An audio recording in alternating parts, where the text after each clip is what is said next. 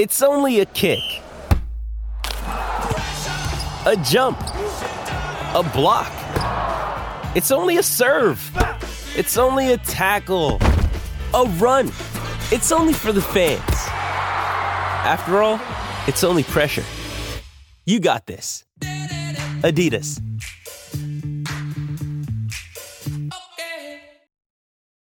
Welcome to episode number 21 of the Circles Off podcast.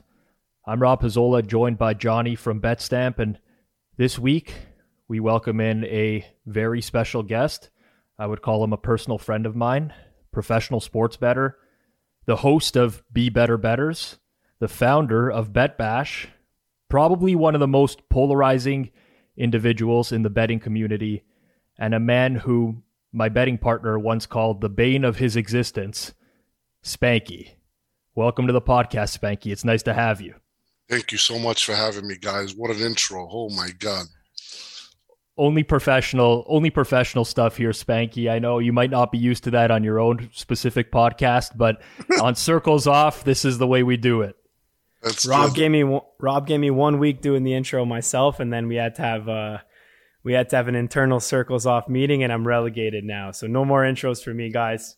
It's going to be Rob moving forward, but we're happy to have Spanky here. Welcome to the show. And in the past, we've asked kind of like, who are a lot of the guests, what do you do on a day-to-day basis, things like that. But for anyone who doesn't know Spanky, he has his own podcast. He's done a ton of interviews before that kind of go over maybe day-to-day upbringing and things like that. So the first question we wanted to ask him, and the first thing, Spanky, that we want to get is some juicy info about your betting operation. What's it like, and how does it work? And maybe share some stuff that, you haven't shared on other podcasts before. Okay. So, you guys have touched upon this a lot of times. I take a top-down approach to sports betting where I'm trying to anticipate line movements. So to be able to anticipate line movements, there's several ways to do it. A lot of times it's just seeing where the market's moving and try to hit some slow moving books. Other times it's anticipating injury information being revealed. Other times it could be, just knowing what a coach's tendencies are on who he's going to sit and who he's not going to sit. And then it just goes on from there. It's all about, beating the closing line. We don't really do any mathematical modeling. We have done a little bit in the past. We won a little bit, but then we lost more than we won. So we thought that wasn't, the right avenue to take. And I've been pretty successful. We're doing it over 20 years now. And, it's been really good to us. We feel as if this is, a winning formula, and we're very happy with where we're at in the industry. We often talk about on this podcast the difference between an originator and the top-down approach, and some people get bucketed into the steam chasers. I certainly wouldn't call you specifically a steam chaser, Spanky. I know there's more to the operation than that, but your choice of words off the top there is something that's interesting to me because you use the word anticipated, and I think a lot of people who maybe don't know what you do or maybe do know what you do would critique you and say, well, how much of this is anticipating line movements versus reacting to line movements, seeing something somewhere and then beating others to that price. Is that a fair criticism? And if not, like kind of I guess more of a detailed breakdown of how the operation specifically works. Yeah, absolutely. So, good point. Anticipating or steam chasing, I like to call it momentum trading. It sounds a lot more sophisticated, but, it's all about, so for example, if we'll get to the steam chasing type thing, if we have indicators, and a lot of the stuff is not just visual, a lot of programs were written. I have a computer science background, so I wrote a lot of these programs that is able to pretty much analyze if bookmaker A, B, and Y move, then this is an indicator going forward on where the rest of the market will go. However, if only A and B move, for instance, that might not be a good indicator. And these algorithms are always changing, and it's kind of like an AI in the background that's happening in real time, where, it's not just, hey, listen, I see this guy move, I look at Pinnacle moving, and here we go, I'm just going to follow and bet. This method might have worked in 2003, 2004. In 2021, if you just look at a Pinnacle or a Chris move, you're going to wind up broke. So it's a lot more sophisticated than that when it comes to watching lines move. When it comes to injuries, we feel as if we're second to none in the injury business. We kind of I have my hand on the pulse, and my ear to the street. We have connections all over on and we have a lot of different algorithms that are scouting Twitter and blogs, and we have guys calling us up, and it's a network that we've developed over the last 20 plus years to be able to get ahead of the market. The beautiful thing about this is it's an unregulated market. So unlike if you're in equities trading where you have somebody or somebody in the company telling you, oh yeah, we think we're going to merge with this company, that's against SEC violations, you go to jail. Whereas, if I have a guy that's that might be, a ticket attendant at an arena that is able to look at shoot arounds, and that is able to see if somebody's, not really shooting around much, and, he was expected to play, and then he gives us a call on that. That's, that's the type of stuff and information that we rely on. And, it's all kosher, and given that there's no regulation, we feel as if it's all fair game. Well, for sure. I wouldn't disagree with that. I mean, I guess being first to information is part of what makes a great sports bettor a great sports bettor. And I don't think anyone would deny that. I'm curious, Spanky, about if there's any origination within your group, like do you, whether that's moving for other originators specifically, or whether that's having someone on the payroll that specifically models games and you get down for them. Great question. So, I learned a long time ago that, the best sports bettor that ever lived, I guess you will probably all agree, is probably Billy Walters. Mm-hmm. And what Billy Walters used to do was, he would have several handicappers give him their numbers. And then he would look and to see where there was a consensus. And those are the numbers that he would be able to pound on. So if, let's just say he has handicappers A through F. If A and C like, team X, then he would go, if there's a meeting of the mind, so to speak, without them meeting, if there was a consensus, that's when he would pound. So I always thought that was a great winning formula. And that's the thing we took. We're not going to try to do something that's beyond the scope of our thing for us to build the model.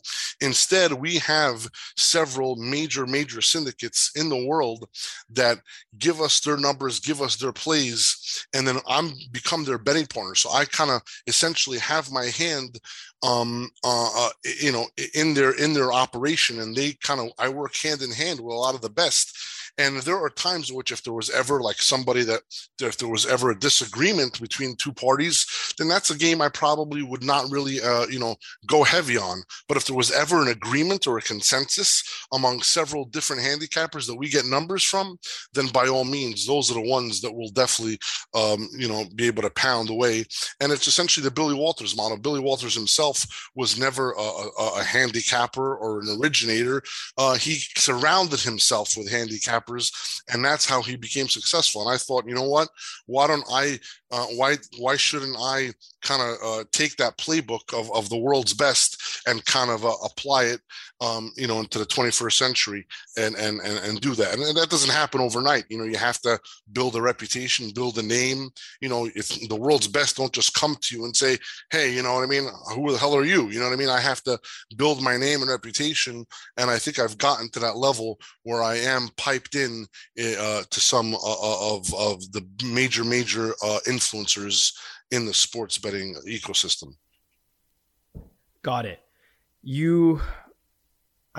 Listen, a lot of people, and I'll talk more to the social media space, they say, yeah, Spanky, he's a steam chaser. He sits in front of a screen all day. He doesn't even take a bathroom break. He's sitting in front of the screen all day, and he's actually just looking at his Don Best, and then he's going ahead and betting. So I know that's wrong for a few reasons, because A, I know you don't use Don Best, and you've got, your own tech, which I'll let you talk about. But B, what I wanted to ask you was, what percentage of your bets are straight screen reads off of your screen?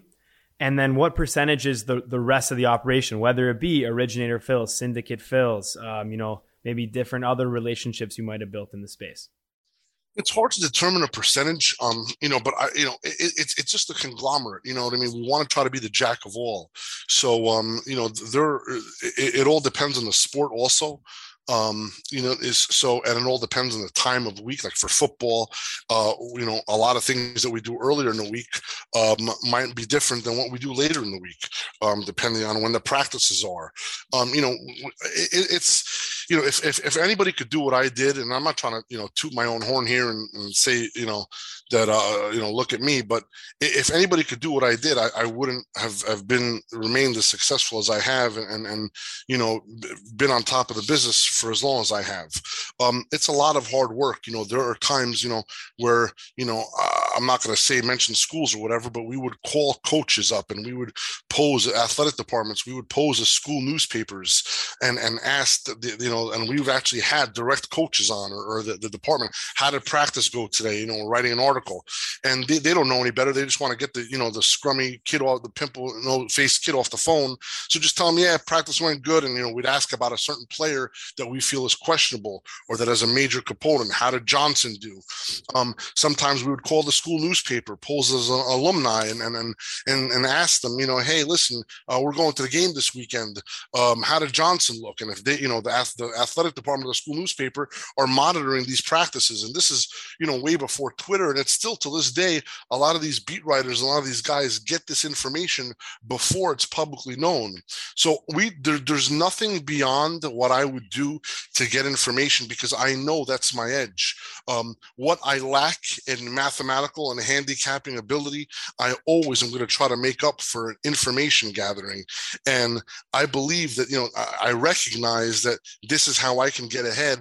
And I've taken, I think I've taken it to a pretty high level, and we're pretty proud of the work we've done.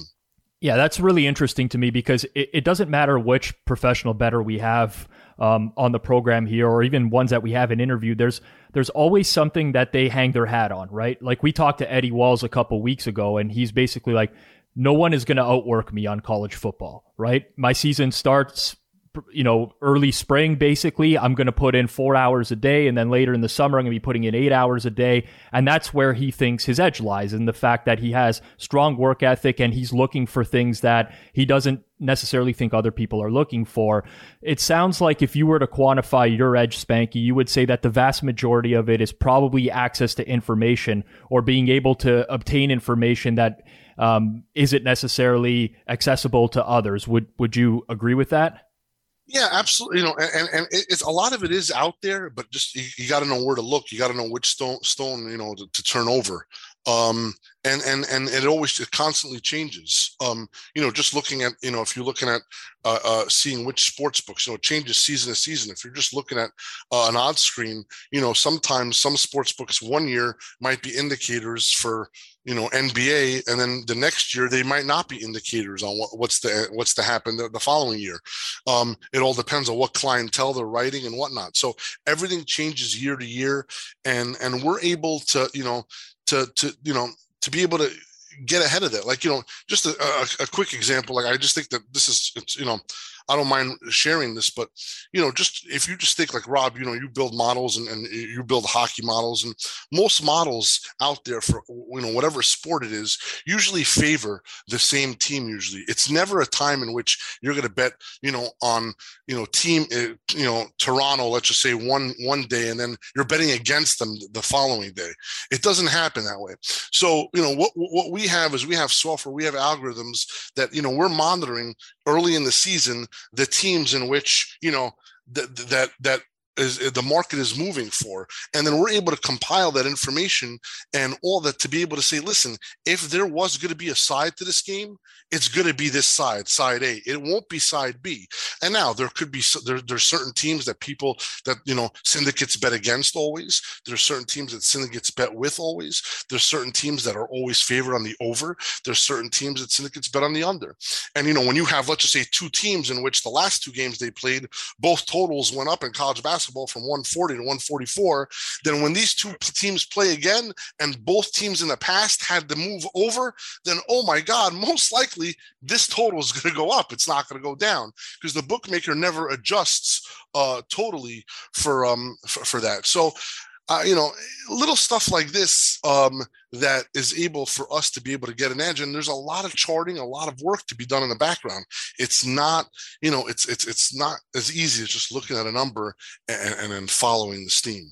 Yeah, I think this speaks to me personally, being on the other side of the betting equation more as an originator, because you're right. For the most part, anyone who's modeling games is going to tend to be using longer sample sizes. So if they're betting on the Tampa Bay Rays today, for example, it's very unlikely that they're going to bet against them tomorrow, like you said, but it's increasingly likely that they're probably going to be betting on them for the next 6 days, 10 days, whatever. Maybe baseball's not the greatest example because you have different starting pitchers or whatever, but basketball would probably be one. And I think on my side of things, where I laugh or listening to you give that answer is on the originator side and working with other people who would execute in terms of getting down for us in market. It's a constant struggle to try to mislead, I guess. Or if we're specifically high on a team, we would internally have a discussion and say, we have to try to make it known that we're not high on this team, or how can we get down without moving the screen or something like that. So it's funny because listening to your conversation or your answer there kind of confirms my belief that that's exactly what you're looking for, Spanky.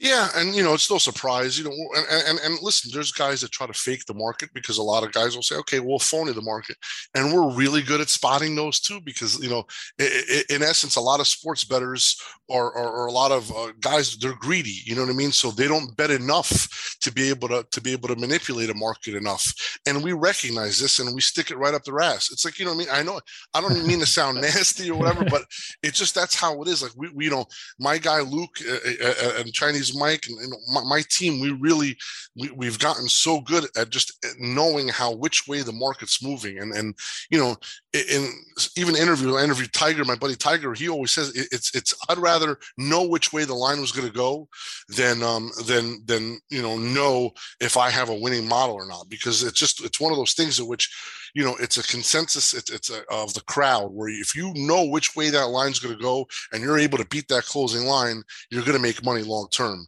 Whereas an originator, or sometimes you might be influencing the market, and you might not realize that your edge is gone until you start losing, because the market eventually is going to eat up everyone's edge. You have to stay on top.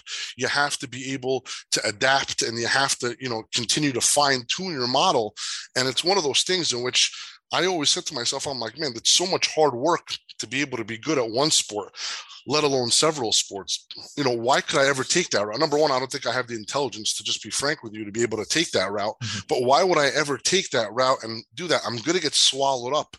Let me instead try to take this Billy Walters route, to try to get a consensus of the best in the world, and to try to and take it even to another level where I get the injury information fast. I get all this stuff fast. So then this way I'm able to always be top down and indirectly have the world's best handicappers work for me.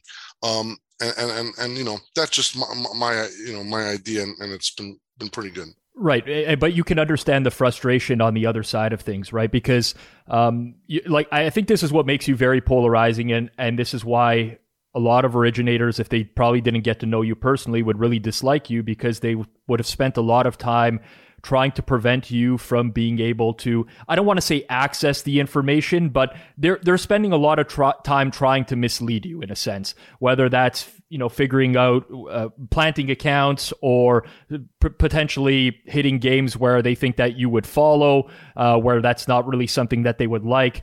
And I think the criticism of your style, if an originator like myself was to say it up front, is that people would say that you're reliant on originators in some capacity to lead you in the right direction. And I'm just curious what you would think of that statement, or how you would rebut that statement. Well, when you say reliant on, originators or bettors, sharp bettors are part of the natural ecosystem, whether I'm not in this business, whether I'm in this business or not. So it's not like, if I went away, these bettors wouldn't exist. I just know, I'm able to take a step back, know what the market already has, what kind of players are in the game, know the rules of the game, and then essentially have the rules work in my favor. Listen, what you said, Billy Walters, he told people that he hated me. He hated what I've done, and that guy Spanky, he always said bad things about me. I've had other guys really upset with me. I've been called a bull in a china shop. I've been called a lot of mean things, but it's a free market. And, the bottom line is as a sports bettor, you're trying to maybe hide that information. I'm like the Sherlock Holmes. I'm trying to find out that information. And if there's a constant struggle, then you know what? Maybe you could help me out. We could help each other out. I'll take a set of your numbers and maybe we can help make money together. I always say, and I know it might sound a little bit of tough guyish, but it's either you deal with me or you deal with me. Mm-hmm. Yeah, I get that.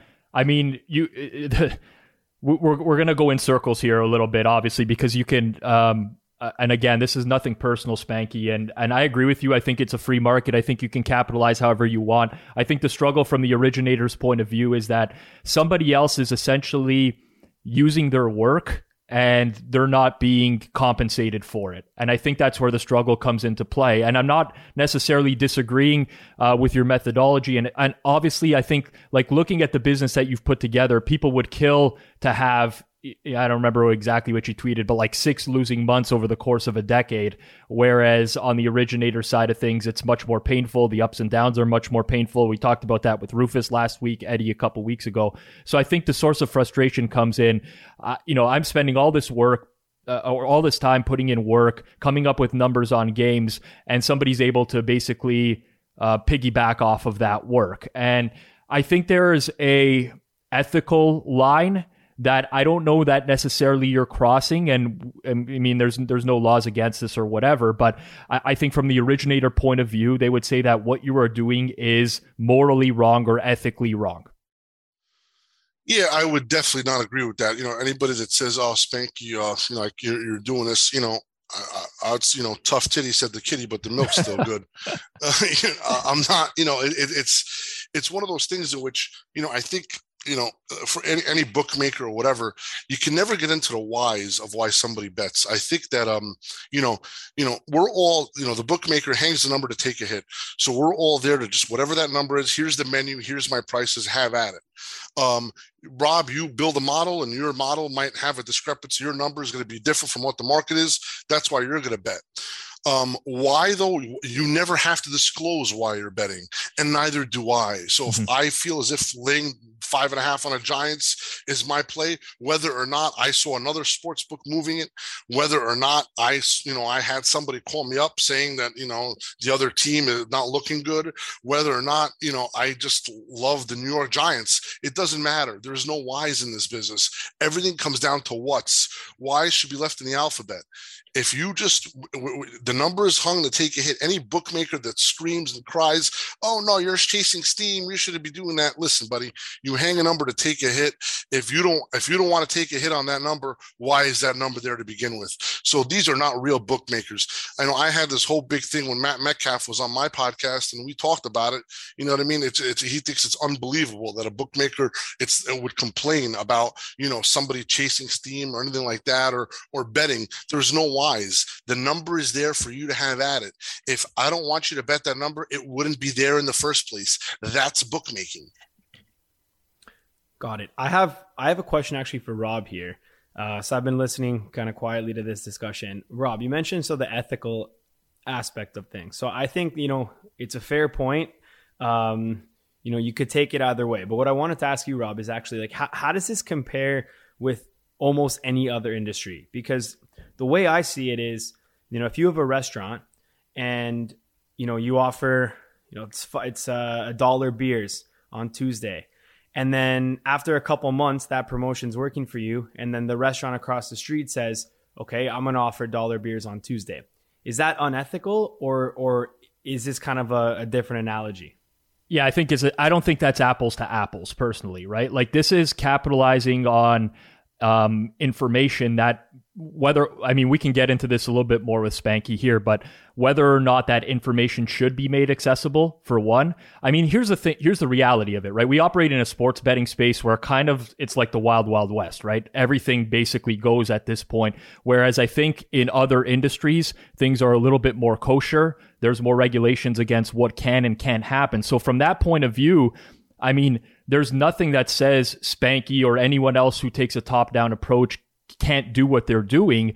And listen, I mean, the reality is people who complain about morals and ethics are going to get left in the dust in this industry, whether you like it or not. So that's one thing that I'll throw out there. But I don't think that there's necessarily another example on planet Earth that we can compare the sports betting industry to. And I think it's an interesting conversation because the reality is, like what I do, what Spanky, if I could build up Spanky's business and do what he's doing, for sure I would do it. I mean, the reality is I think anyone who says no, is probably lying to themselves or their Mother Teresa if they're saying no. And the reality is, it's a very profitable business that's very low risk at what he's doing at this point. The reality is it's just frustrating to a very large portion of the population who feels like they should be compensated for the work that they're doing, or in some sense, it's unfair in the sense that their information can be capitalized on. So, I mean, we can go around in circles on this and circles off, but I mean, no pun intended or whatever. But you know, Spanky, like I'm curious about why you think, like, why has your business been this successful for so long? I mean, typically, like, you'd get a lot of copycats and potentially someone who would come in and say, oh, this person's, and I don't want to dismiss like what you're doing and say it's very easy to replicate, because I know that it's not. But why do you think that it hasn't been replicated yet? Is it about relationships that you've established? Is it you just think that people don't want to go down the sports betting path? What is it that you think separates yourself from the rest? Thanks. That's a great question. I think connections and technology, I think those are the two biggest things. Technology, I always say I'm a computer scientist posing as a sports bettor. I'm pretty good at coding. I could hold my own, and I know how to build a lot of automated things and design different algorithms to be able to try to, take as much of the human element out as possible. So I think that's a big edge. And I think, you mentioned Eddie Walls. He's one of the few in the business that still does things by, pen and paper. I don't, it's a dying breed. It's few and far in between. I think most people, technology is king. And if you have technology work for you, it's great. And the second thing is the connections. Look, Rob, you and me, there was a time before we became friends. You kind of, like you said, your partner said I was the bane of his existence. You didn't know me, you didn't like me. But once I talk to you, once I meet you, you know what I mean? I don't want to say I come across as a nice guy, but really I am. You know what I mean? I go to church every week. I'm a family guy. I have 4 children. All my guys that work for me, they'll tell you that I have a pretty big heart, and I'm not an asshole. Although I could seem like an asshole maybe on social media, I could be a dick, or I could be a little bit cocky and arrogant. But honestly, dude, it's there's a business side and there's a personal side. And once somebody personally gets to know me, it just changes things. I've been down to Costa Rica, so many times, and I've gotten friendly with these bookmakers and a lot of these guys, and I've built a great network. And, once I growing up in Jersey City, you kind of have to learn to adapt. Jersey City is the first or second most diverse city in the United States. So you gotta deal with all people, deal with all different races, creeds, colors, religions, whatever. And then you're able to adapt and learn how to, talk to people and communicate. And I think that's a big plus that I think I have, that a lot of guys in this space have trouble doing. A lot of people just like to stand behind a keyboard and just think that they're going to be able to succeed without going out there and meeting people. And I'm the complete opposite. I feel as if meeting people is the way to be able to stand out amongst others. I think that's well said. I think you do network pretty well.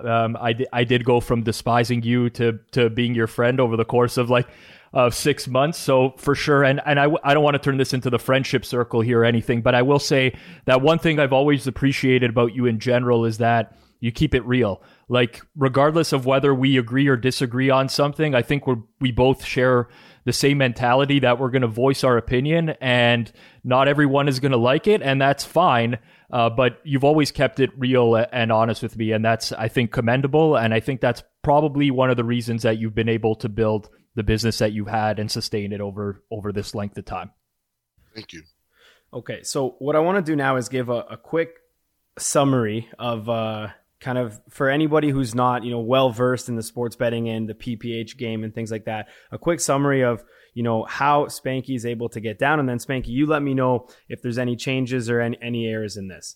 So we've talked about on this podcast, the regulated books, the as Spanky would refer to them, the dressmakers, people who would limit the winners. When we had Joey Knish on, he talked about, getting limited at Barstool, getting limited at all these sports books. So for a guy like Spanky to quote unquote wet his beak, as he says, and get down the amount of money he needs, he's not going to be able to bet, at the regulated sports books for a long period of time. So how he's able to get down is be reliant on, what he refers to as betting partners, which are people who, if you've been on the Twitterverse or if you've been listening to Spanky's podcast, Be Better Betters, it's people who are able to bring him different PPH accounts and partner up with him where he's able to bet on those accounts in exchange, for a share of the profit of that account.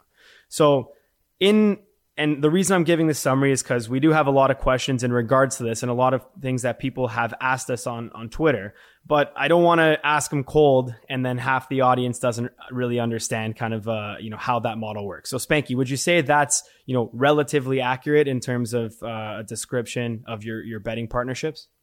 Perfect. Okay. So the first question is, and this is something that was asked from Twitter, is are you buying back on certain accounts and then playing other accounts, the other side? So what I mean by that is, do you have cold accounts or, does everybody who give you an account win? Because a lot of the criticism is, you give Spanky accounts, half the guys are going to win, but then the other half are going to lose because he's buying back on the other side. And all in, Spanky makes some money, but half his partners win, or maybe 40%, lose, 60% win. So let's debunk that now, because I know we had this chat when we prepped for this podcast, but I'm going to let you go ahead and answer that one. So if that were the case, then, if half lost and half won, or let's just say 61 and 40 lost, I eventually would dwindle down to zero and I wouldn't have lasted as long as I had. So obviously that doesn't make sense just mathematically. So I started doing this and building up my bankroll. Middling is a part of my repertoire, and middling will still middle games till this day. What we do is, if betting partners give us accounts, they see there's no such thing as a hot side and a cold side. There's a hot side only exists at the right number. So if let's just say college basketball, I like to use an example. If I go over 142 on a college basketball game, and that line goes all the way up to, let's just say, 147, but closes 145. If I had over 142, that's a hot side. But if I had under 147, that is also a hot side, because both pieces beat the closing number. So there are often times a bookmaker we feel might over move to a game, because a lot of these guys that are really chasing steam and getting second and third numbers and fourth numbers and fifth numbers, they just want to be on the quote unquote right side, and they disregard the actual number they're betting. Then we're going to be able to capitalize and be able to take advantage and work a middle into that.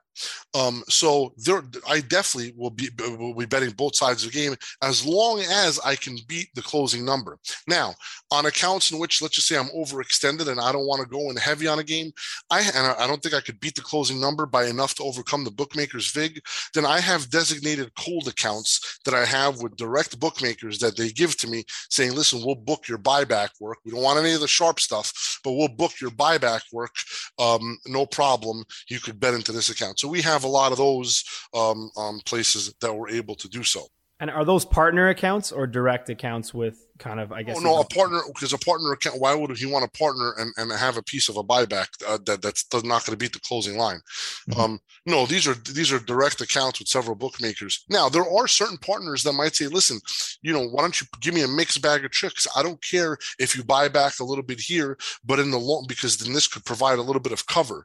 I want to be able to point at a piece every couple of, a piece here and a piece there to show the bookmaker, hey, look, you're telling me that, we're always getting the best of the number, but look, we just took +8 here. The line closed +7.5. What's that? Or maybe even close +8. These are, advanced techniques, because for us, I think that the name of the game is longevity. If you're able to last long with a bookmaker, then that's the most important thing. If you're just betting props and if you're just betting off the wall stuff, the account is going to get it's going to get shut out soon. And you're not, without accounts, it doesn't matter how good of a model it is. It doesn't matter how good of a top-down approach you have. If you can't bet, you can't win. It means nothing. So being able to bet for a long period of time and to be able to slowly extract instead of going for that jugular and squeezing the life out of that bookmaker, I think we find it so that the slow extraction and slowly bleeding him to death is the best way to go. And people might disagree. People might say, oh, no, they never last anyway, so we just go for the jugular. Hey, I've heard both sides of the equation, and I'm not to say one, but in our dealings, and we've had tens of thousands of accounts, probably, close to 100,000 accounts over my lifetime, we feel as if this is the right way to go. Just curious. I mean, how do you deal with, and I'm sure this happens all the time because it's actually happened to me several times before, but you're dealing with partners all the time, people that provide accounts in general. I know that they deal with Chinese Mike directly, who's on Twitter as well. We can promote his Twitter account later on if anyone's looking for partnerships. But the reality is people will reach out and say, hey, Mike, I have, 6 ace accounts here, hand them over to you guys. And now they're waiting to see the action that goes into those accounts, and they're betting it out elsewhere. I'm sure you're probably in tune with stuff that happens like that. And I'm just curious, would you ever consider dealing someone, let's say a shitty side, a minus EV play to kind of teach a lesson in one of those accounts? Absolutely. And listen, I'm not afraid to admit it. So they're either going to deal with them or you're going to deal with them. There are times in which, we have, again, we have a testing algorithm where, we periodically will put an account through a test. And this is an account that usually we've had for a long time, because accounts that we've had for a long time is usually, again, we ultimately lose every account for the most part, but an account we've had for a long time, we're like, man, this account is pretty amazing. There must be something else to it. So we might put that account to a test and we might just bet, let's just say I got all the handicappers that give me their numbers and I think we're going to go out on one game, and we're just going to bet this one account only on that one game. Now, if nothing happens, or maybe that bookmaker might move, or if we notice that this account is not hitting the market, then nothing, all is great. The test won't happen for another few months probably. But if that test has failed, and if that one nickel bet or that one dime bet is going to wind up influencing the entire market and moving everybody, then unfortunately, that guy is using my information. Just like Rob, you hate it when people use information, right? And you're not being credited for it. We also are the same way, but we found, sometimes we'll even have a phone call. Mike will say, listen, when we bet this account, we're noticing that, everybody's moving. So the guy will say, oh, really? Okay, I'll look into that. And then, we'll give him another week. We'll put it through another test. But once we find out that it hasn't changed, and that's when, we're going to bet that account the wrong way. And for just a nickel bet, we're going to be able to create a half a point of value for all of our other betting partners that are actually giving us their accounts, that are not trying to just give us one account and then have 20 accounts of their own trying to copy the work, which has become, this is more of a thing that happened in the last 5 years, where everybody, the greed sets in. Everybody's trying to get, why should I give Spanky all 20 accounts? Let me just give him one account. I'll have a programmer from India build that shit and be able to copy that work, and then copy that work in all of my accounts. That shit don't fly with me. And you could try it and you might be able to get that off. But again, I can't have people ruin the market for me. Just like, again, we're trying to make sure that an originator doesn't want me to ruin their market. I don't want these copies ruin the market. So you have to keep everybody in check.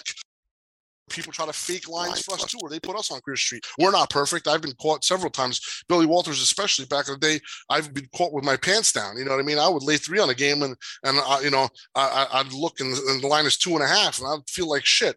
It's happened. You know what I mean? And it continues to happen. Obviously, they're few and far in between, but we're not perfect. So there's always ways to try to combat these things, but you have to be able to do that and know, if there's one account that is actually blowing up the market, then that account, unfortunately, we have to use that to our advantage. I like it because it's a little bit spiteful, and I do like that just in general, because you could easily just cut ties with someone, right? And say like, all right, we're seeing the numbers move, but like feeding them the wrong plays and like that. I kind of like the revenge aspect of it just in general, and it's something that I would do too because I'm a spiteful person. So do appreciate the honesty there. Another one we get all the time is people say that you're triggering line moves on a partner account to move a line and help another account get down at a better price. No, well, I would never do that for just one account. If I'm not gonna, I do that with my account. If there's one account, I'm not gonna mention the sports book where they book me directly, and I would bet my own account, bet the wrong side of my own account because let's just say they're giving me a nickel or a dime, but I'm able to get 15 dimes in all my betting partners' accounts. I would take the hit and eat that $100 worth of VIG to be able to get down, a free half point for 15,000. So yeah, I'm not going to do that with a betting partner account unless we feel as if that betting partner account is being utilized in a wrong way. The bottom line is again, testimonials are everything, and does every betting partner that gives me accounts win? No. The ones that usually don't win are the ones that give me 1, 2, 3 accounts. I don't think I've ever had a betting partner that has given us 10 or more accounts that has lost in a season. Why is that? Because let's just say we're going out in a game and we're trying to lay 2.5. If a betting partner gives us 10 accounts and there are 10 different accounts, more than likely there's going to be some 3s, there's going to be some 2.5s, but we're only laying 2.5. So he's able to get a piece of that equity. Where the betting partner that gives me only 2 accounts, those 2 accounts might be having only a 3 on the game. So he's not going to be able to get a piece of that. So the diversification aspect is not going to be there for him to be able to have that equity stretched out. So he's able to get a piece of everything. So of course, with less diversification, there's going to be more variance and there could be more of a bumpy road. Ultimately, we feel if they stick it out, they're going to win. But again, with 1 or 2 accounts, anything can happen. Just like with 1 or 2 games, anything can happen. But when you start betting several games and you're getting a piece of everything and you're beating that closing line continuously, ultimately we feel as if we're going to come out ahead. So if betting partners are giving you, let's say Rob mentioned like 5 ace accounts or things like that, and you're adding that to your pile, I think it's widely known that you focus on technology and you're using a bot or some piece of technology to make sure that you're betting all of the accounts at the same time. But how are these accounts staying alive if you're betting, let's say, even just 10 to 20 at the same time of the same skin? So let's just say somebody gets me an ace package. They might get me 10 accounts, and the accounts, let's just say, are ace 101 to ace 110. And most likely that's from the same bookmaker. So our software will never hit all accounts 101 through 110. Matter of fact, if we're going to go out on one game, we're never going to hit more than 1 account in that package, because that's when you're double dipping. That's when you're hurting the bookmaker and he's booking more than what he wants. Plus, that'll also connect both accounts. So we're trying not to do that. We're trying to make this look like 10 different people from 10 different locations betting 10 completely different things. So that's another piece of technology that we have that's able to just kind of hide the work. Again, it's a cat and mouse game, just like a blackjack card counter. They go into a casino, they might wear a funny nose and one of those eyeglasses and shit. You're trying to hide the work. You're trying to be able to come in disguise. And with all this stuff, it's a cat and mouse game, and it's part of the business that sucks. You know what I mean? I hate playing cat and mouse. I'd rather deal with bookmakers that would just give me good limits, and I wish I didn't have to rely on betting partners. I wish I could just deal with bookmakers directly, but that's not the case. This is just part of it. So we have to deal with that, and it's just part of the game. Spanky, do you have any internal connections in the offshore world? Obviously that's a loaded question. I'm not expecting you to give away names or anything like that, but there's obviously a large portion of people who say, "Oh, Spanky, has a huge edge, and he's been able to do what he does because of all the connections he's made in offshore." And I think like you're posting your trips to Costa Rica on your Twitter account and things like that. So I don't think it's private knowledge by any stretch of the imagination. But what is the extent, I guess, of the relationships that you've built in the offshore space? Well, I've been to Costa Rica 17 times, and it's not to see the volcano. So you know what I mean? It's every bookmaker's office. I try to every major bookmaker down there, I'm friendly with. I'm part of an information network. They give me information that and guys We share information. I give them information. We're trading information with each other. So yes, is this something that any gambler can have? Is this an inside edge I have? Absolutely it is. Can anybody get it? No. Was it freaking hard to infiltrate a network like that and to be able to have these people trust a gringo that's coming to Costa Rica from the outside? Of course it was. You know what I mean? It took years and years to develop these relationships. This shit doesn't happen overnight, and it was a lot more easier when there was a personal level where I'd have to bet on the phone and I would be talking to clerks every single day, and there was actually a voice. It's a lot different when you're just betting on a website in front of a skin and there's no interaction at all. I became friendly with a lot of clerks, with a lot of bookmakers, a lot of managers, and I've maintained that friendship over the years. And these guys are lifelong friends of mine. And I'm not going to bullshit you and say, oh no, I don't have inside information. Of course I do. You know what I mean? Why wouldn't I? I'll take any edge I can possibly get to be able to make sure that I get the best of the line, beat that closing line, and win. So by all means, any edge you could actually think of, anything you could imagine, and I don't want to go into the details, but whatever you could think or imagine that's possible, most likely I've done it. Okay, well, speaking of your edges, one of the reasons we wanted to have you on the podcast is because we listen to Be Better Bettors. We've heard a lot of your stories, and I think a lot of people find those interesting. They even they haven't heard them before or haven't heard anything like it. So you talk about, having edges and things of that nature. I want to know what the biggest edge you ever had was that dried up. Something that was basically a cash cow for you, and this could date back to whenever you want to, and how hard you hit it for, and basically how much fun you guys were having hitting it at the time. Okay, this is a pretty easy question for me because there's one thing that just sticks out. So Olympic sports, also known as the Greek sports book, the guy that ran the joint, name is Spiro. He was a big time bettor, really big bettor, and he was a betting bookmaker, and he was a very tough bookmaker, really good, did very well for himself. And he, again, just did like Billy. He'd have these handicappers that he would give numbers to, and then he would book a lot of these numbers, and he would book, but he would also bet out a lot of this stuff.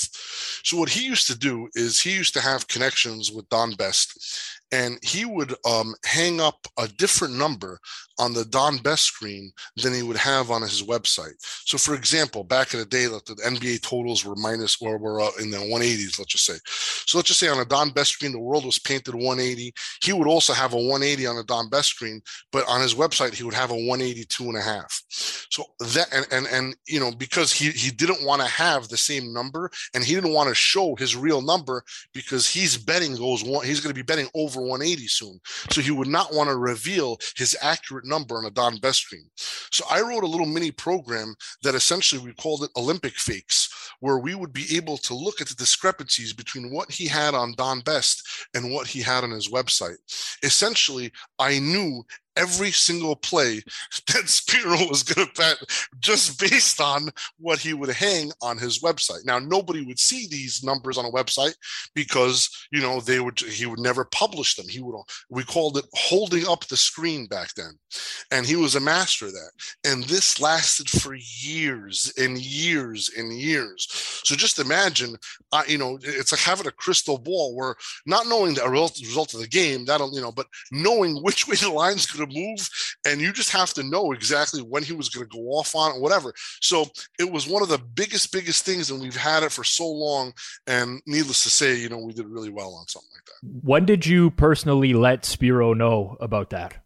Probably a year ago,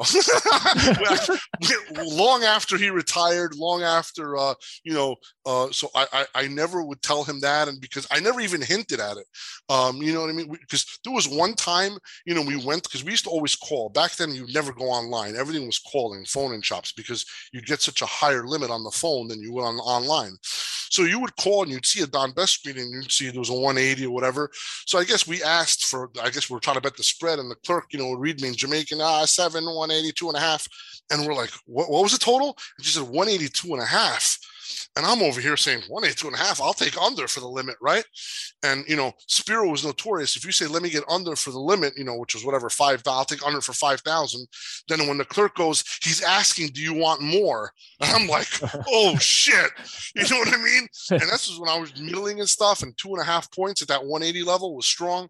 I'm like, no, that's enough, because I wanted to hurry up and get off that phone, get as much over 180 as I wanted to. I'm like, my God, let me look at this. And then I realized, wait a minute, this guy's holding up the screen. This is his whole thing. And this is what he always did. And that's when, it just, you run into these things by accident sometimes. And then it just, it becomes such a great thing. So, I mean, that's about as big an edge as you can get, especially knowing one of the sharpest guys around and knowing exactly what their number is. I mean, and that's just I'll get back to the ethics side of things, right? Like, I completely understand why you would do that, and access to information is so important. I think there would be people who are listening to that and be like, well, that's some sort of IP theft in a way. But I mean, to each their own. And I think, again, to get back to it, I think that's why you're such a polarizing individual, Spanky. Well, it's public information. That part was, he hanging on his website. I just had to just look for a discrepancy. I think anybody that cries IP theft or this thing, you know what I mean? Relax. All right. We'll go from the Hold good. up. One question, Rob. One question actually for Spanky. So how were you betting these plays out without alerting him? So obviously, if you were to just ruin the market every time, then he would have had to stop, change things up. So you had to be quiet about it. How were you going about that? So you would bet off-screen outs. You would be able to bet outs. Back then there wasn't as many copycats, but there were off-screen outs that would move, that wouldn't move, that wouldn't be on the Don Best screen, or that wouldn't be on the screen. So you would bet these outs that nobody really knew about, and you would hope that they wouldn't leak the information. You know what I mean? When he did that, within 5-10 minutes, he was going to go out on it. It's greed, right? There's a greed aspect. Instead of him just, hanging a 180 on his website, he did not want to write a bet on over 180, which would have been nothing compared to the amount that he would get down. So he wanted to make sure his book was 182.5 so that he'd only write under bets, and he didn't want to write an over bet. And that little piece of greed is what, is what I was able to capitalize on. Again, sports bettors in general, we're all, me included, everybody gets greedy. You want to get as much as possible at the best number possible. And sometimes, a lot of times, you're often, penny wise, dollar foolish. Yep. Completely understand that. So we go from a good story, which is a massive edge, to, I mean, I guess the bad of sports betting is specifically what you do and dealing with so many accounts. Obviously, I mean, for people that don't know and don't deal with accounts, stiffing is just the nature of the industry.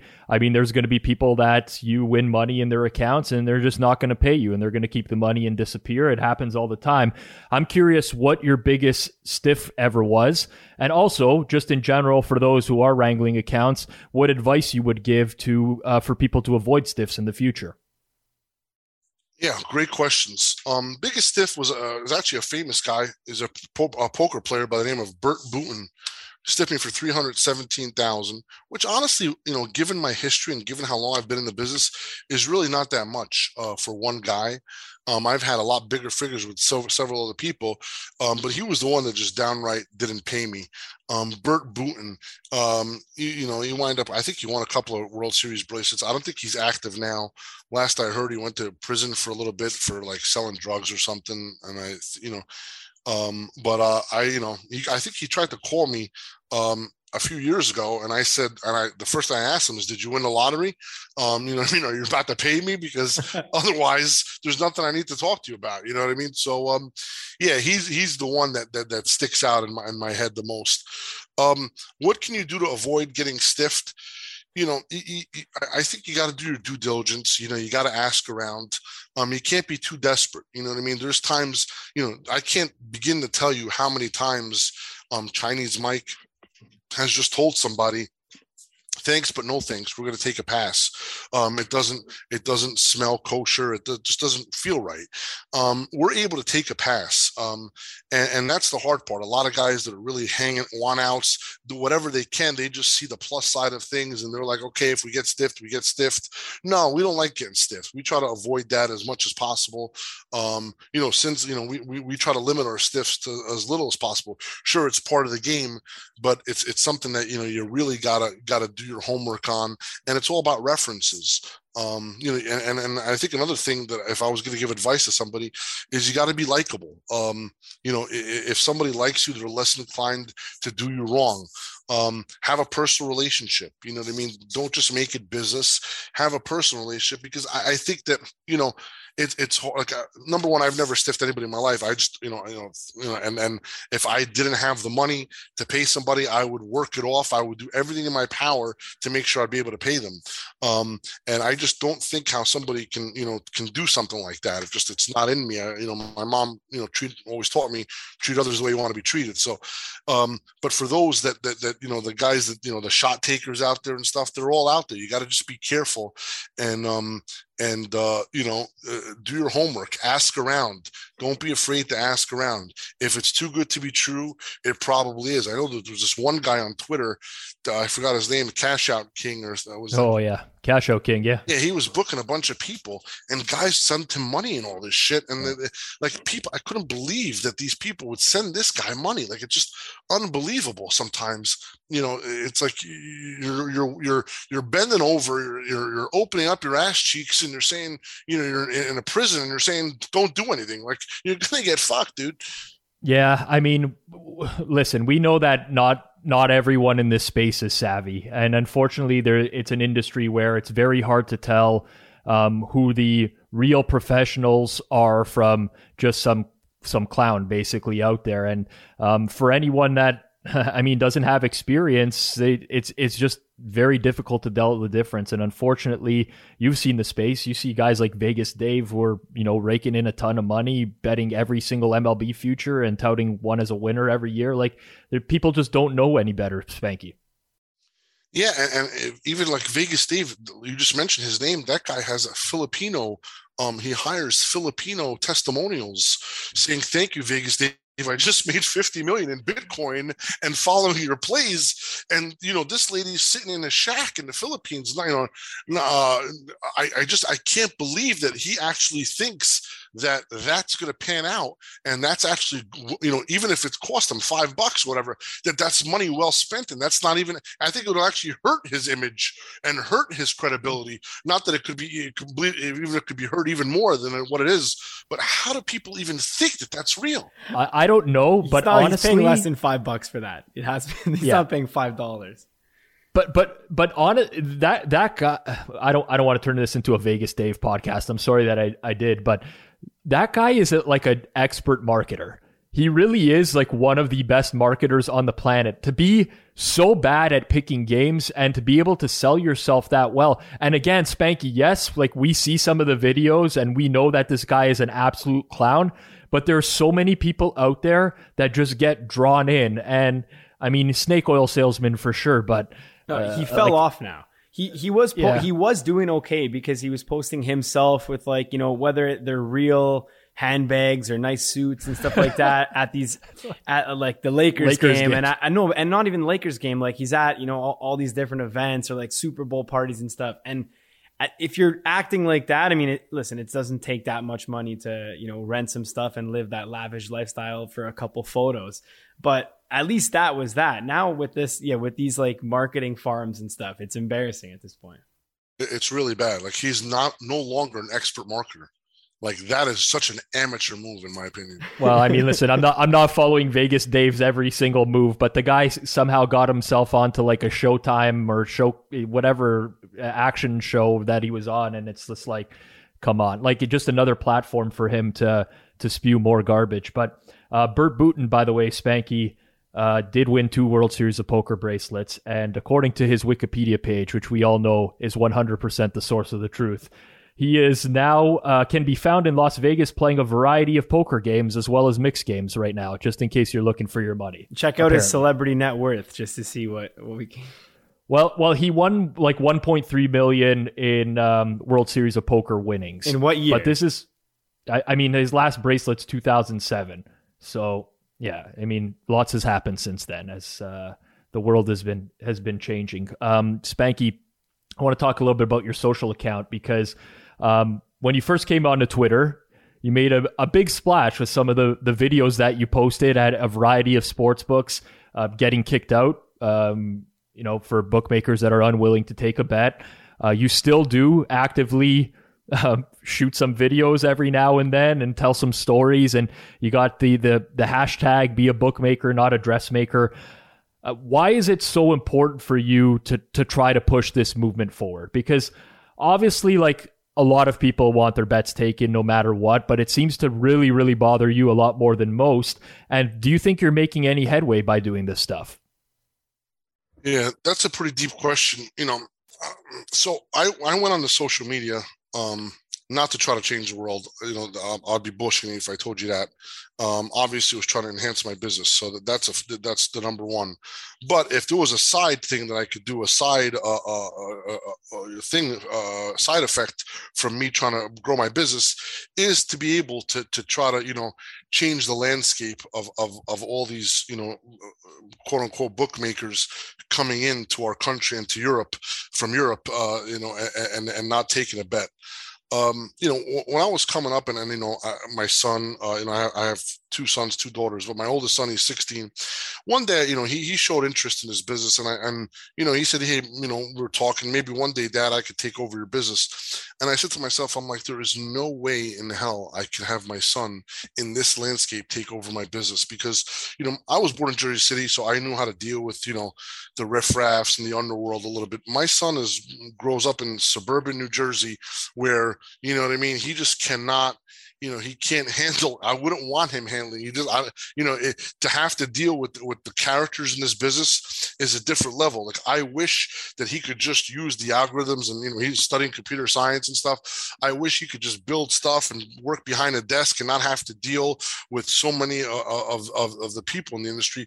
But to succeed, you have to be able to deal with some of these people with the unregulated market. So I want it to be so that there is a regulated market. So if somebody can become a pretty good sports bettor, that he actually can have a future in this. And the fact is, and I believe it's just so hard to get ahead. I think it's practically impossible to be able to be a pro sports bettor in 2021 without relying on unregulated offshore betting markets. It's impossible. Now, I would want to change that, not just for my son, but for others. How great would it be that there could be 10 bookmakers that all took a bet that would never kick you out? Sure, you're not asking for the world, but would take a dime or two on a game, something to be able to wet my beak, to be able to be happy and do that. The circus of the world, there are few, they don't exist. So, I don't know if I'm making any headway. I think a lot of people, I got a lot of ears, a lot of eyes on it, I should say, and a lot of people listen. And I think, I think the world is getting sharper. And I think that a lot of these sports books, they're kicking out people a little bit too prematurely. I know there was one year last year, some guy bet the Yankees overnight on the game, the opening day of the season. He bet them overnight and they happened to move, 70, 80 cents or whatever, but he just bet them because he was a Yankee fan. So I think he wound up laying $2. They wound up closing minus 280. The sportsbook, DraftKings, whatever it can be, they wind up limiting the guy, saying, "Oh, we don't want your work," and it's unbelievable. The guy was just a Yankee fan, and he just couldn't wait till the line came up and just bet it. So I think a lot of these guys prematurely, are kicking people out and misclassifying sharp work for dummy work, and I think that, or dummy work for sharp work, I should say.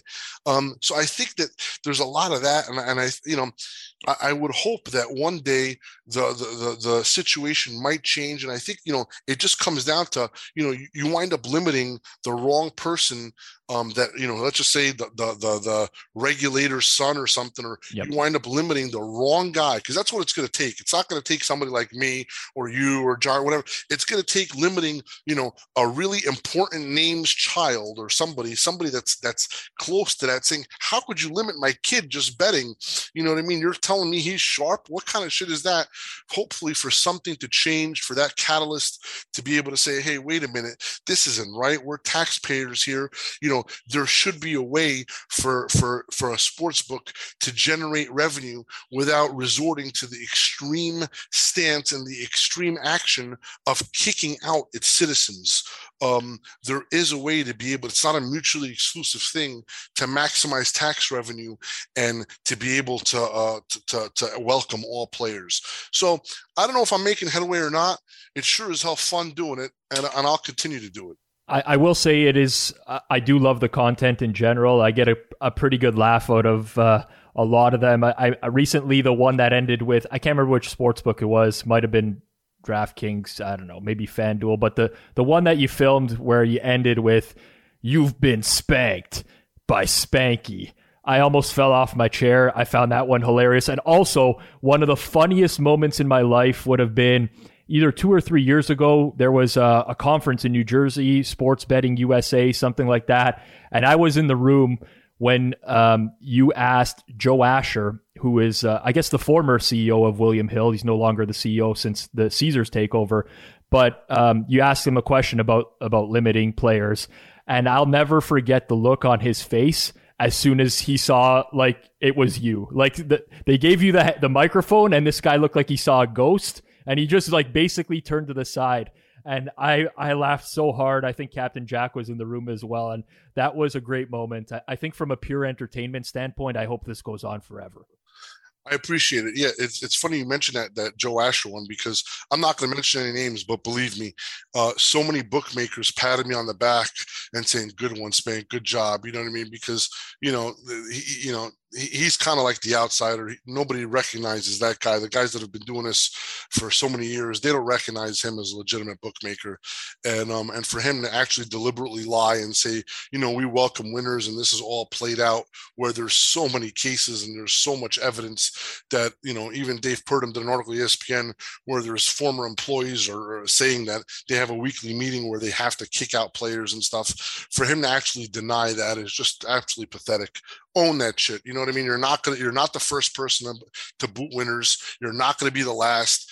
Own it. You know what I mean? If you want to put the dress on, put that shit on and walk around like that. The social account, obviously you have like this momentum towards, like I said, the be a bookmaker, not a dressmaker movement. But, a lot of professional gamblers, they kind of like will stick in the background. They don't really want people to know who they are. You've had a public profile from things that have happened in the past, but you come up with a social brand years ago, and I'm just wondering what the exact motivations were at the time. Because some people say, "Oh, so Spanky's on Twitter now, he's trying to get accounts."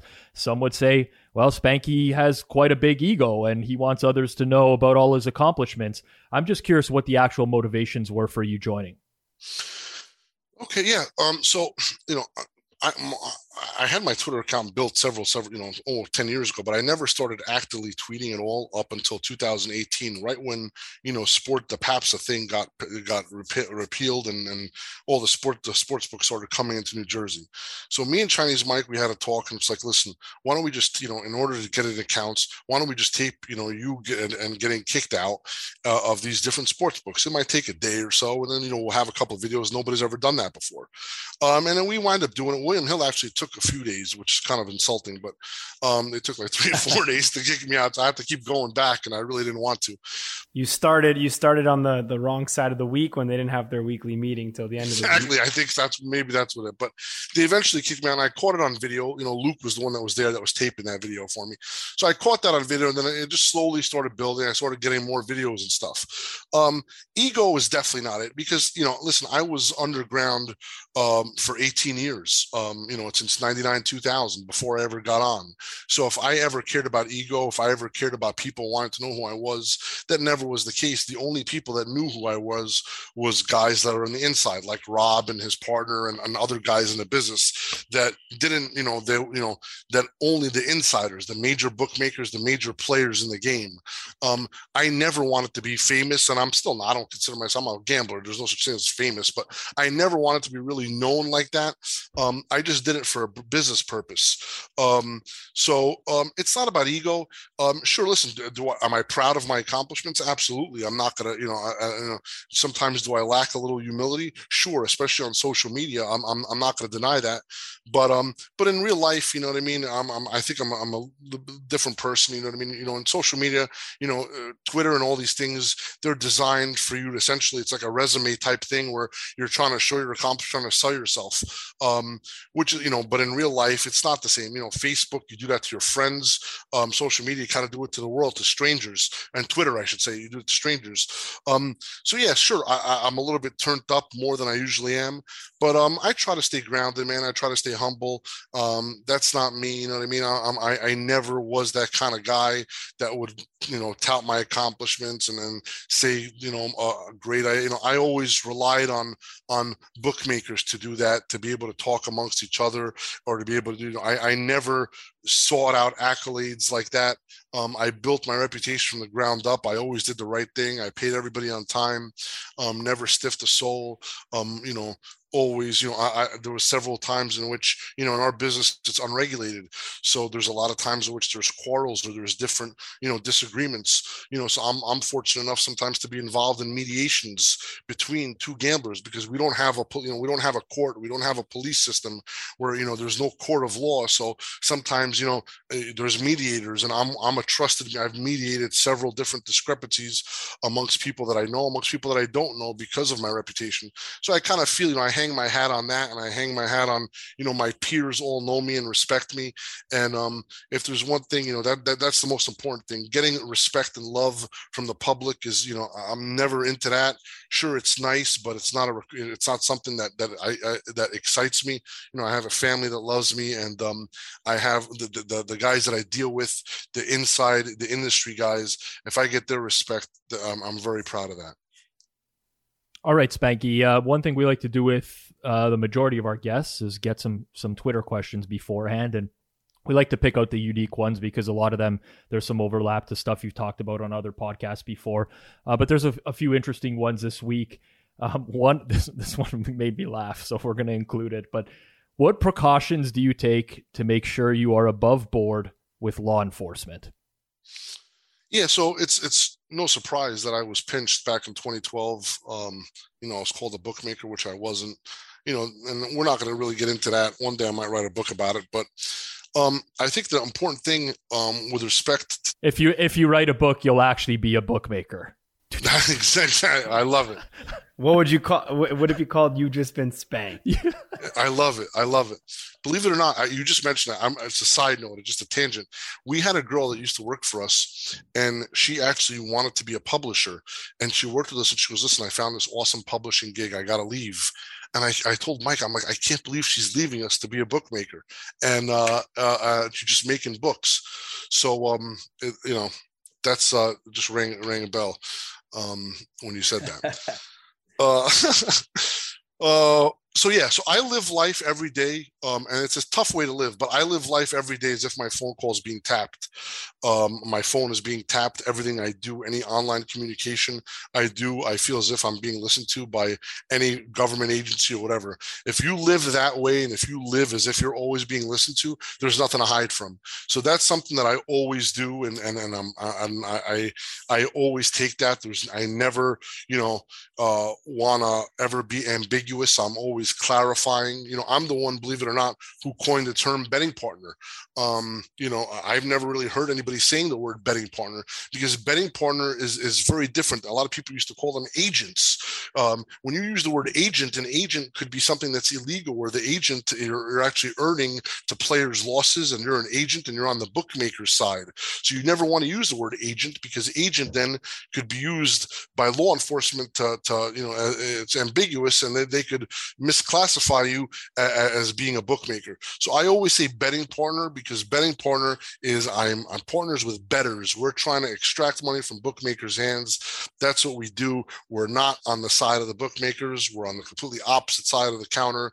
And obviously one side in the unregulated market is illegal and one side is legal. So I think that's the best advice, to just live life every day as if you're tapped. Got it. Yes. I mean, obviously it's not a fun way to live, but I think that's, smart for anybody, I guess, in your position who, like you mentioned, already been pinched, that if you have nothing to hide, then you have nothing to hide, and it is what it is. Okay. So Spanky, we want to get into a few other questions here. So this one, I think, is almost a follow-up to you saying, you wish that, when you're talking about your son and handing a business there, and wishing that, there's 10 bookmakers that are going to take a nice pop and enough to earn a living. A lot of people have been asking about the exchange model. Mainly one that comes to mind, and one that people ask about, is Betfair, as a giant overseas currently, but, not operational in the United States or Canada, anywhere in North America. How does the exchange model potentially fix this? Or a better question, actually, does it fix this in any capacity? So Betfair, it wasn't really for U.S. sports. It's more for international sports. But, the major exchanges that have taken, in the last 20 years that I've seen, were Mansion. Mansion had an exchange for a while, which was absolutely incredible. And Matchbook had a pretty decent exchange for several years. What's the result of both of those guys? They're both no longer really viable. There's not liquidity there, or they're just not even in existence. Mansion now is mansion88.com, which is, but so exchanges, everything is based on liquidity. It's pretty obvious. Like, if you have to have seeders in the market, and you have to have guys hanging up numbers. And I think that's always, most of the guys that have done that, they might not have, the juice might not have been worth the squeeze, or they might have been caught with their pants down too often. So it's a tough gig. I was asked by, these exchanges coming up if I would want to seed, and no, because I would not want to deal with somebody like myself who just has that sniper rifle ready to fire at any time. And I have to be ready, playing defense. I like playing offense. So I'm just there waiting for, if somebody has a number in an exchange, it's just obvious. You just wait for them to just, for a line to move, and you just pick them off. Matchbook was notorious for being able to copy a pinnacle number on an exchange. So if you're about to go out in a game, you obviously would hit Matchbook before you would hit Pinnacle. So, these are very easy things that you could do to be able to so guys think that, that's the one thing I think in this business, exchange, bookmakers, whatever, they think that if you just copy the Chris and Pinnacle number, that you could be okay with it. And I think that removes everything from the art of bookmaking, because you deny yourself your chart. You're moving off someone else's chart. And when you're moving off someone else's chart, it's not bookmaking.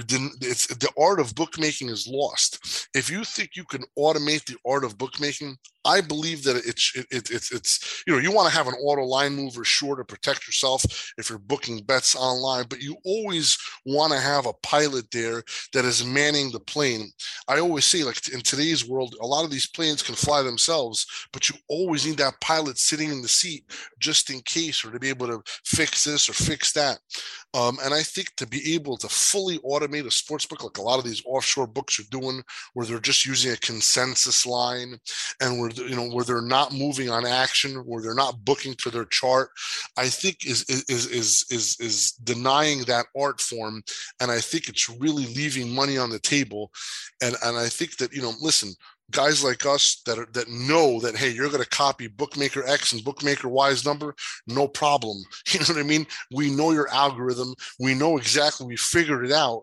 So we're going to do everything in our power to make sure that we manipulate that so that your algorithm gets triggered incorrectly, and then we're able to capitalize. Again, it wouldn't be the way I would run a shop. Yeah, I think what Spanky means directly there is, if an exchange has let's say 50,000 in liquidity on one side, and the Pinnacle max for that is only 3 to 5,000, then it's an easy pop Pinnacle twice and then clean up to 50K on the other side, which is obviously the downfall of not booking to your own chart and just copying somebody else's line.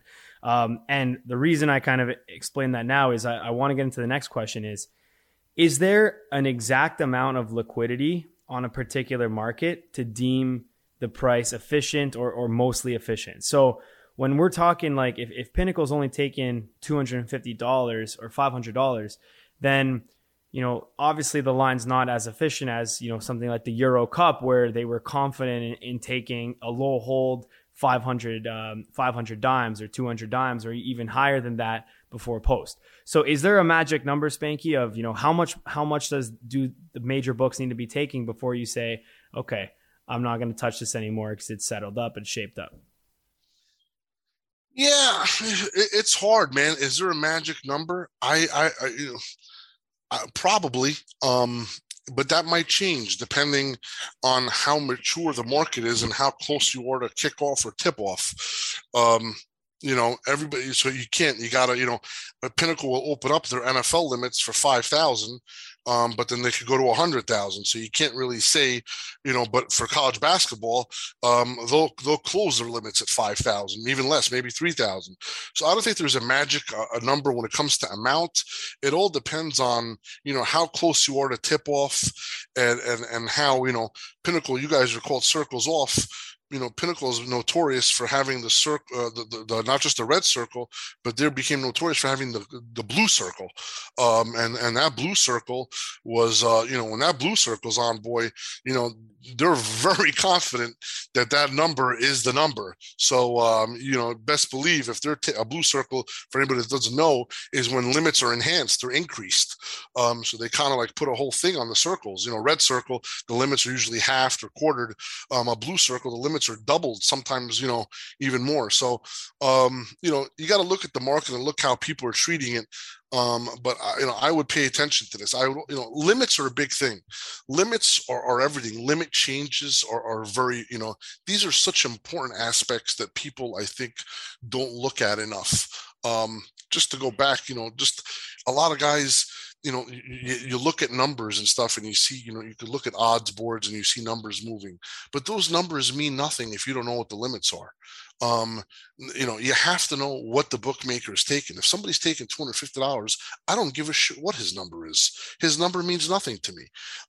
If he's taking 25,000, sure, I'm going to listen to that number. So, numbers have to be paired with limits.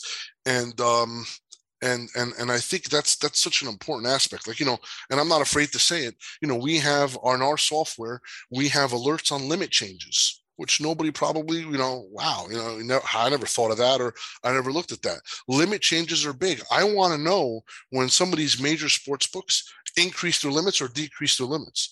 That's just as important as a line move, because if I know that limit, and this is on, why did we build this? There was a time in which Pinnacle used to do the same thing like Spiro used to do. They would move a number and they would only take 10 grocery dollars on a game. And they were playing games, $10 on this game, but they would move the line because, again, they were a betting bookmaker at that time. So, limits tell you so much. It actually completes the picture. And I think that if you couple limits with line moves, that's when you're able to know how efficient and anticipating which way a line's going to move and how efficient the market really is. Yeah, I can speak to experience of that specific pain point of looking at something on the screen or getting an alert that something is coming to range, and then you go and bet it, and they're taking less than what you actually pay for the Don Best subscription, which is a very frustrating experience. Spanky, when's season 3 of Be Better Bettors dropping? Oh yeah, so I'm trying to line up some interviews. I haven't taped an episode in about 3 months, and it's actually been pretty liberating. It's great, man. I don't have to worry about it. I don't, and I enjoy what I do, but I try to tape like 3-4 episodes in one day just to knock it out, because to sit down and have the questions and engage, and I really am interested in every one of my guests, and I'm pretty picky on who I want to bring on. Rob, you're definitely you promised me that you'll come on this season. You've been putting me off for too long, but I'm pretty picky, and a lot of guys would want to come on that I just don't feel as if I don't really know them as much. I kind of want to have to know everybody that comes on, or have some type of a relationship with them, because I take pride in what I do. You know what I mean? I thought it was unique, and I honestly think that what you guys are doing, I jokingly, to some extent jokingly, said that you're the second best podcast out there, but I really believe you guys are slowly becoming one of the best out there, honestly, because you guys bring such a unique thing to this podcasting, and you guys have unique guests, and I think that both you guys are work unbelievable together, and this is unsolicited feedback that I'm giving you guys. Just if you guys never asked me to do anything like this, I'm just speaking from my heart. I thoroughly enjoy your podcasts, and I think you guys are doing something great, and it'd be something I'd love to put my name on. I'm proud of the work that you guys are doing. It shows that you put a lot of prep, and you do so much to bring such a level of content that is exhilarating, and it's beautiful, and you love to listen to it, and you kind of get deeper than most. And it's something that I always try to accomplish with my podcast. So kudos to you guys for doing such a great job, for being such a young podcast, for getting to such an unbelievable level so soon. I really appreciate the feedback, and that's nice. I reciprocate everything you just said with Be Better Betters. I know Johnny trashes it behind the scenes every now and then, and personally, I'd love to not have to listen on 1.5 times speed. Like if we can accelerate the speaking, Spanky, you get the circles off stamp of approval. But honestly, no, there's a lot of great episodes and 2 seasons worth of content out there. So for anyone.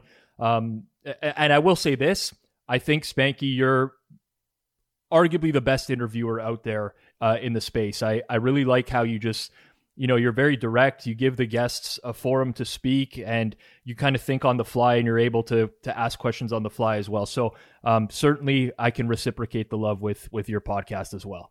For you to say I'm the best interviewer, because I believe you're the best interviewer. Okay, guys, amazing. All right, let's go. No, really, I Johnny, I'm serious. That's a really nice compliment, Rob. I appreciate that. If I can say, anyone who, if you're a fan of this podcast and you enjoy the content here and you haven't already checked out Be Better Betters, go do so. My favorite episode, and listen, the reason that I feel like our podcast has done well and has grown is because we have on a lot of unique guests, whether it be Abnormally Distributed, Eddie Walls, we had Porter, we had, and to name a few, but those were kind of guys that did their first interview. But if you're looking for real unique content, one thing we don't have is, those legendary stories. And on Be Better Betters, Spanky's brought on guys who have been in this business 30, 40 years as big time, whether it be bettors, bookmakers. My favorite episode personally is a guy by the name of Chris Bruno, who Spanky had on, who told stories of insane stuff, being in prison and moving cells because he was able to hit a parlay card and call in Spanky. It was just go listen to that episode, if anything, to try it out. And I think you'll enjoy it. So yes, definitely check out Be Better Betters. As Rob mentioned, 1.5 speed typically works best. Maybe 2 times. I would do 2 times speed, but sometimes the 2 times is too much. The guests, it's too hard when Spanky talks so slow and some of the guests talk really fast. You're gonna have to constantly shuffle. So, but here's the thing: when Spanky is, I learned this now because I had this theory, but it's pretty much confirmed now. Spanky, when he is interviewed, so when you get interviewed, you speak normal speed. When you're doing the interview, that's when you're too slow. I think that's what it is. That's great. That's constructive feedback. Very constructive. Noted. I appreciate it, John. No, we're just giving you a hard time, man. But yes, check out.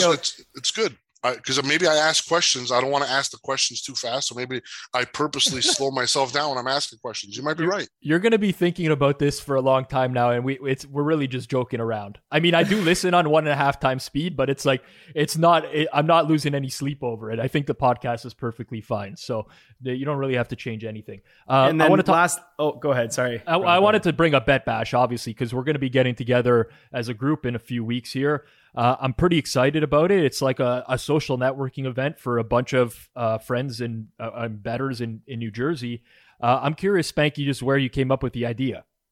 Well, first off, what is Bet Bash? Yeah, we describe Bet Bash. Bet Bash is a social networking event for sports bettors or sports betting enthusiasts. You don't have to be a sports bettor. Every time we went to Sloan, that's where I first met Rob. I first met you, Johnny, and we'd always hang out at the bar and we just drink, and those were the best times. The panels at Sloan were never exciting to me, or never something I really got anything out of. Same thing with any place with these panels. It just wasn't. It was always a networking, the gathering, talking to people and making new friends. And, given the whole COVID thing and how we kind of missed out on for this year with that, and, another conference, SBC, that, would have, I think it's SBC Americas, they would have this thing that was always good.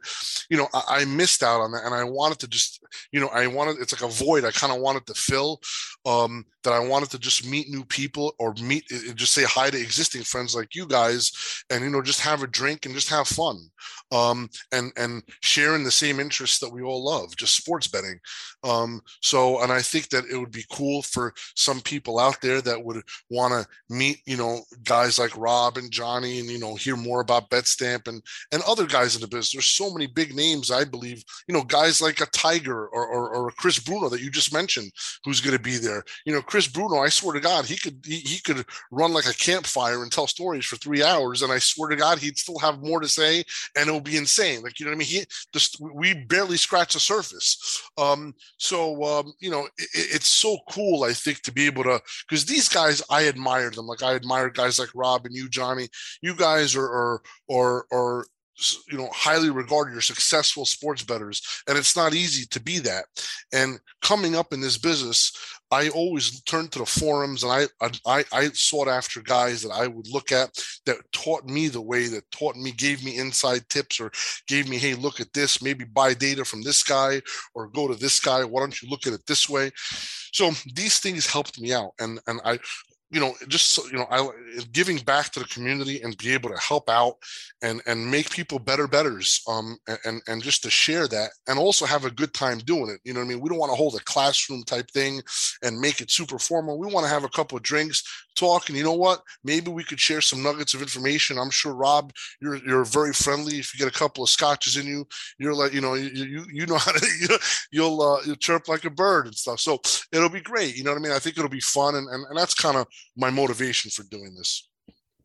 I mean, I'm very friendly without the scotches. At least I would hope that people would say that. But the event is on Wednesday, August 25th. It's in Jersey City, New Jersey. I think we got a couple hundred people coming, and I've had a lot of people reach out to me directly through Twitter who are pretty excited about the event. I can say that I've certainly suffered through the year and a half that we've been dealing with COVID.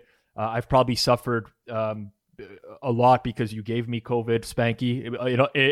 In all likelihood, at that cigar bar in Boston.